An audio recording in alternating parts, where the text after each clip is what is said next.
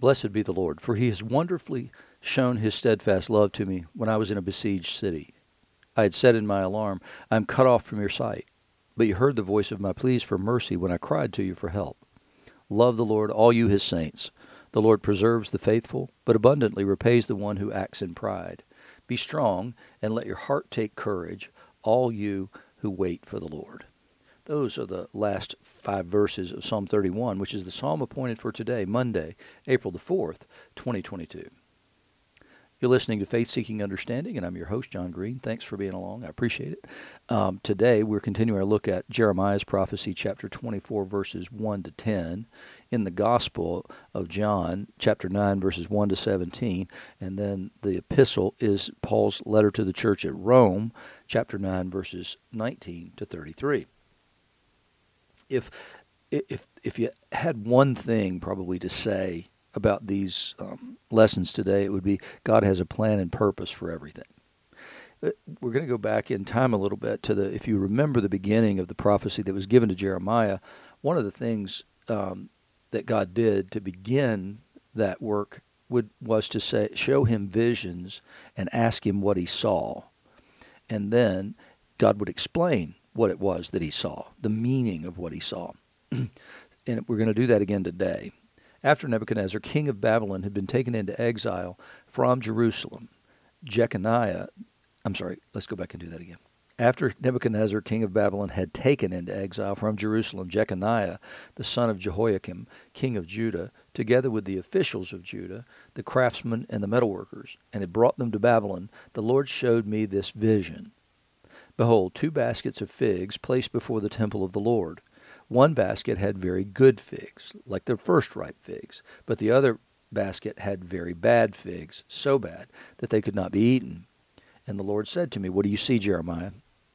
I said, Figs, the good figs very good, and the bad figs very bad, so bad that they cannot be eaten. Then the word of the Lord came to me, Thus says the Lord, the God of Israel, like these good figs, so I will regard as good the exiles from Judah, whom I have sent away from this place to the land of the Chaldeans. I'll set my eyes on them for good, and I'll bring them back to this land. I'll build them up and not tear them down. I'll plant them and not pluck them up. I'll give them a heart to know that I'm the Lord, and they shall be my people, and I'll be their God, for they shall return to me with their whole heart. So what we're seeing it begins with the horrible news that Jeconiah, the officials of Judah, and the craftsmen, people that would have included in that whole group, that would have included people like Daniel, Shadrach, Meshach, and Abednego. So they've been taken into exile, and it sounds like an awful thing. But then God says here, I have sent away from this place to the land of the Chaldeans. So it was God's purpose and plan to send that group of people up to Babylon, to preserve them there. He has plans for good while they're there in Babylon. He will do them good and will continue to bless them even in the land of exile and the land of sojourn. And so it's God's will that his people in this particular instance go to Babylonia. They're cooperating with the will of God by going there. It's his plan, not the king Nebuchadnezzar's plan. No, this is God's plan. It happens that those two things align, but God purposed all this in advance and made Nebuchadnezzar the kind of king who would do the things that he's doing here and bringing those people to Babylon rather than destroying them. The sort of tactic or strategy that Nebuchadnezzar had for the way that he would handle nations that were conquered was what he wanted to do was what the Romans later actually did. And he wanted to bring you from the land where you were to the land of Babylon, that you might see how beautiful and wonderful this place was. That God, however you define that, was clearly blessing Babylon. And so they wanted to show the superiority of Babylonian culture. So they bring people, the sort of top people in the country that was conquered to Babylon, that they might become good little Babylonians. And then later, if they wanted, they could go back. But why would you want to? But it sort of increased the knowledge power in Babylon, while at the same time showing the superior Babylonian culture to all these other sort of rubes that, the proof is they were conquered, right? So they needed a cultural lesson. They needed to step up their game, and how better to do that than to observe the greatest culture on earth, coming to Babylon. So, but God said, I have a plan for you there. And so what happens is they have a witness there. Daniel has a witness there, just like Joseph did when Joseph went down to Egypt. The Shadrach, Meshach, and Abednego have a witness there. And we know that this witness persevered because, well, those magi, the wise men who came to see Jesus from afar, or came from afar to see Jesus, they are the descendants of these people in Babylon. They're the people who saw, whose families experienced the witness of Daniel. And so they began to study the scriptures of Daniel because they wanted to know where he got wisdom. Well, he got it partially through scripture, obviously, but what he got it from more was faith and trust in revelation given to him by God. So if to the extent that can lead you to faith, it's a wonderful thing. So here we see that God says, I'm going to bless these people, and I'm going to bring them back, and I'm going to plant them here, and I will never pluck them up. I'm going to build them up and not tear them down. But, thus says the Lord, like the bad figs that are so bad they cannot be eaten, so will I treat Zedekiah, the king of Judah, his officials, the remnant of Jerusalem who remain in this land, and those who dwell in the land of Egypt. So he knew that there would be a portion of the people who refused to go to Babylon and would make a choice, one or the other. They would choose to stay in this devastated land, or they would flee to Egypt, with whom they had attempted to make a defensive pact that would prevent the Babylonians from coming down and destroying the city, which failed, obviously. He says, I'll make them a horror to all the kingdoms of the earth, to be a reproach, a byword, and a taunt, and a curse in all the places where I shall drive them. And I will send sword, famine, and pestilence upon them, until they shall be utterly destroyed from the land that I gave to them and their fathers. So they're not cooperating with the will of God. They're coming up with their own plan based on their own, quote-unquote, wisdom. They've devised a plan in their hearts instead of waiting on the Lord, which was from that psalm that I read earlier, blessed are those who wait upon the Lord. And then when you wait for the purpose of hearing or seeing him act. And then you move out and you move forward. Here, these people have decided this is not a good thing, and Jeremiah is being told it's a very good thing. You need to go to Babylon. And they reject him, and they reject his word. And in doing so, they reject God and his word. In the gospel today, we've moved forward from chapter 6, where we were last week, and now we're into chapter 9. Well, it's partially because we've already looked at chapter 7 and 8. So here we are. As they passed by, he saw a man blind from birth. And remember, this was all moving towards going to Jerusalem at this time. We skipped, so because we went back and picked up chapter 6, we kind of lost the thread of where everything might be in space and time. So as he passed by, he saw a man blind from birth, and his disciples asked him, Rabbi, who sinned, this man or his parents, that he was born blind? And that was the way they thought about those kinds of issues, that sin created deformities and abnormalities and things that were not whole and perfect. So the assumption was someone had sinned to cause this. And we know that everybody thinks this because the disciples ask it here, and then at the end of the passage, the Pharisees hearken back to that same idea. So Jesus answered, it was not that this man sinned or his parents, but that the works of God might be displayed in him. We must work the works of him who sent me while it's day. Night is coming when no one can work. As long as I'm in the world, I'm the light of the world. So Jesus disabuses them of the notion that sin was involved that caused this man to be born blind. It wasn't his sin or his parents' sin. No, it was something God planned. And I think I probably mentioned this in the podcast before, but we had a guy at the church that I served in before who was very ill. He was dying. And somewhere along the way, there was a group of people who prayed for this guy and kind of looked after him. And then I went to see him, and They greeted me very warmly and affectionately, and then after I talked to him, by the time I finished, they were gone. And after that, when I went and visited, nobody would be there except him and me. Only later did I find out two things. One is that they had read some book that indicated that the words, "by his stripes we are healed," meant that everybody got perfect healing in this life. And so they had not allowed the man, not talked to him about it, nor would they allow him to really talk about death, and I did. Because, well, I wasn't part of that little cult that believed that. And then also there was a woman that came to me at one point and said, "John, I know what's wrong with this guy." And I said, "Well, me too. He has lung cancer." And she said, "No, what it is that he has unconfessed sin in his life." And she really believed that was a consequence of that. And I've certainly known plenty of people along the way who have done that. I had a friend who had some people come to pray for his daughter who was born with a birth defect. And as they were leaving, he was on the front porch, and they said, "Well, this is all because you don't have any faith." I mean, it's unbelievable, the things that people will say, and not only that, the things that people will think. And I'm not sure which is more toxic. I'd rather have you say it because then I can, come down your throat. But people just believe that, and we tend to have those same kinds of ideas. And it comes down to karma, right? If you can't determine where that sin is that's associated with this problem, then it's karma. Right? So you believe that because of this, God's doing this as punishment, and you've got to, you deserve this. So Jesus says, no, none of that's true. Having said these things, he spit on the ground and made mud with the saliva, and then he anointed the man's eyes with the mud and said to him, "Go wash in the pool of Siloam." So he went and washed and came back seeing. They must have been near to Jerusalem because the pool of Siloam is in Jerusalem. And it's a place where you could go take the ritual bath, the mikveh, that came along with multiple different issues. After you made confession, you would go and take a mikveh.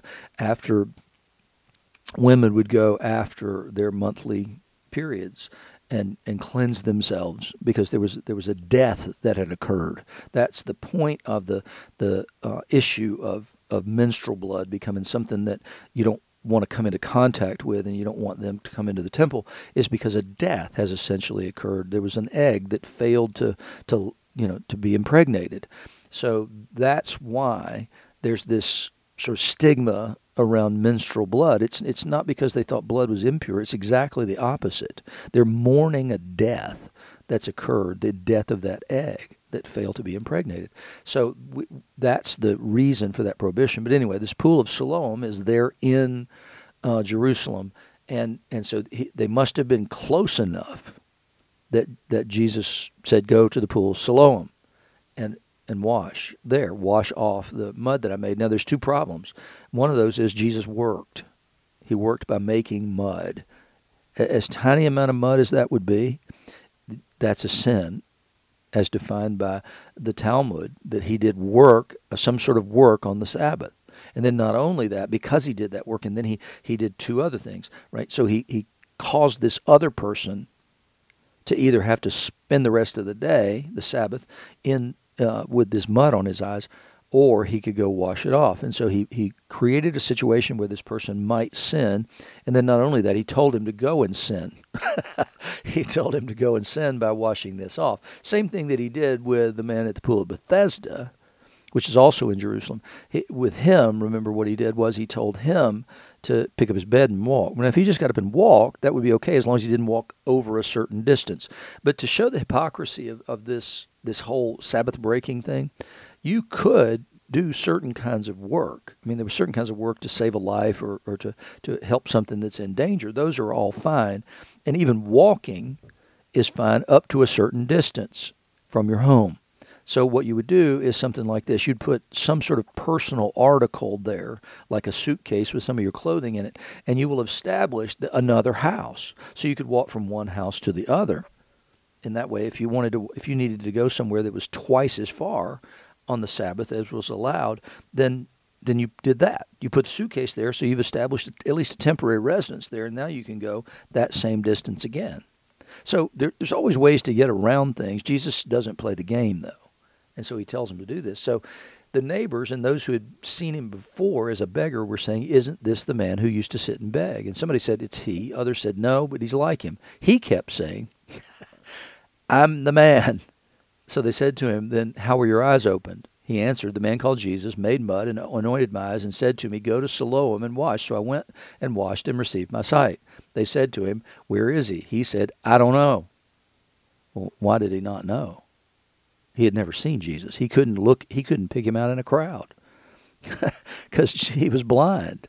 And then he went away, and then he came back, and then they started asking him this question. He couldn't identify Jesus. The only way he could have known where Jesus was if somebody had told him. He's right over there. Well, apparently he hadn't, and we're going to see it again when Jesus speaks with him.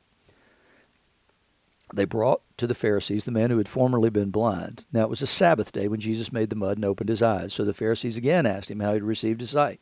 And he tells a shorter version of the story this time. He put mud on my eyes, and I washed, and I see. Some of the Pharisees said, this man's not from God. He doesn't keep the Sabbath. You know, I'm rolling my eyes. You didn't see that. But others said, how can a man who is a sinner do such things? And there was division among them. So they said again to the blind man, what do you say about him since he's opened your eyes? He said, he's a prophet. So he doesn't know. All he knows is that he has been healed. And these are things he expects people who would be prophets to do. There's some prophet foretells. You know, so he's giving the forthtelling of the coming of the kingdom, and it's a prophetic word. It's a visible prophetic word in the same way the vision that Jeremiah saw was a visible prophetic word, and it just needs interpretation. And so that's exactly what's going on here, and that's the reason that he says he's a prophet. There's a prophetic word contained in what Jesus does. In the Romans passage, he says, you'll say to me then, why does he still find fault, he being God? For who can resist his will? But who are you, O man, to answer back to God? Will what is molded say to its molder, why have you made me like this? Has the potter no right over the clay to make out of the same lump one vessel for honorable use and another for dishonorable use? What if God, desiring to show his wrath and to make known his power, has endured with much patience vessels of wrath prepared for destruction, in order to make known the riches of his glory for vessels of mercy, which he has prepared beforehand for glory, even us, whom he has called, not from the Jews only, but also from the Gentiles. So what Paul's saying here is that he's comparing it essentially to what happens when God says that you're going to have to spend time in Egypt before you can come into the land because the sin of the Amorites is not yet complete or it's not yet filled the land, whichever way you want to translate it. And so what Paul's suggesting here is exactly the same thing, is that God needed to fill the earth with those he had foreknown and predestined for salvation, knowing that in the middle of all that would be people who would make their lives miserable. Well, Jesus does the same thing with the parable of the wheat and tares. And so he understands in the same way that Jesus does that God has a purpose and a plan. He doesn't necessarily reveal that to you. You know, I think that's the thing, is he's saying you need to be a little more humble when you come before the Lord. He knows a lot more than you do, and he has a lot more power than you do, but he is ultimately your Lord. And I've seen this certainly in my own life, but in the lives of others who really just push back against Calvinist understanding of the world. When we talk about, no, we don't have free will, our will is bound, it's part of the fall. And then, so we no longer are able, because we're so completely fallen, to know him and to reach out for him. It's only when he reaches for us that we reach back to him. It's because he has predestined us for that. And I know that it's a hard thing, but it's part of, in my mind, submitting to him, because it's so shot through all of everything. Jesus talks about it. He talks about those the Father has given me will come to me, and unless the Father draws you, all those kinds of things.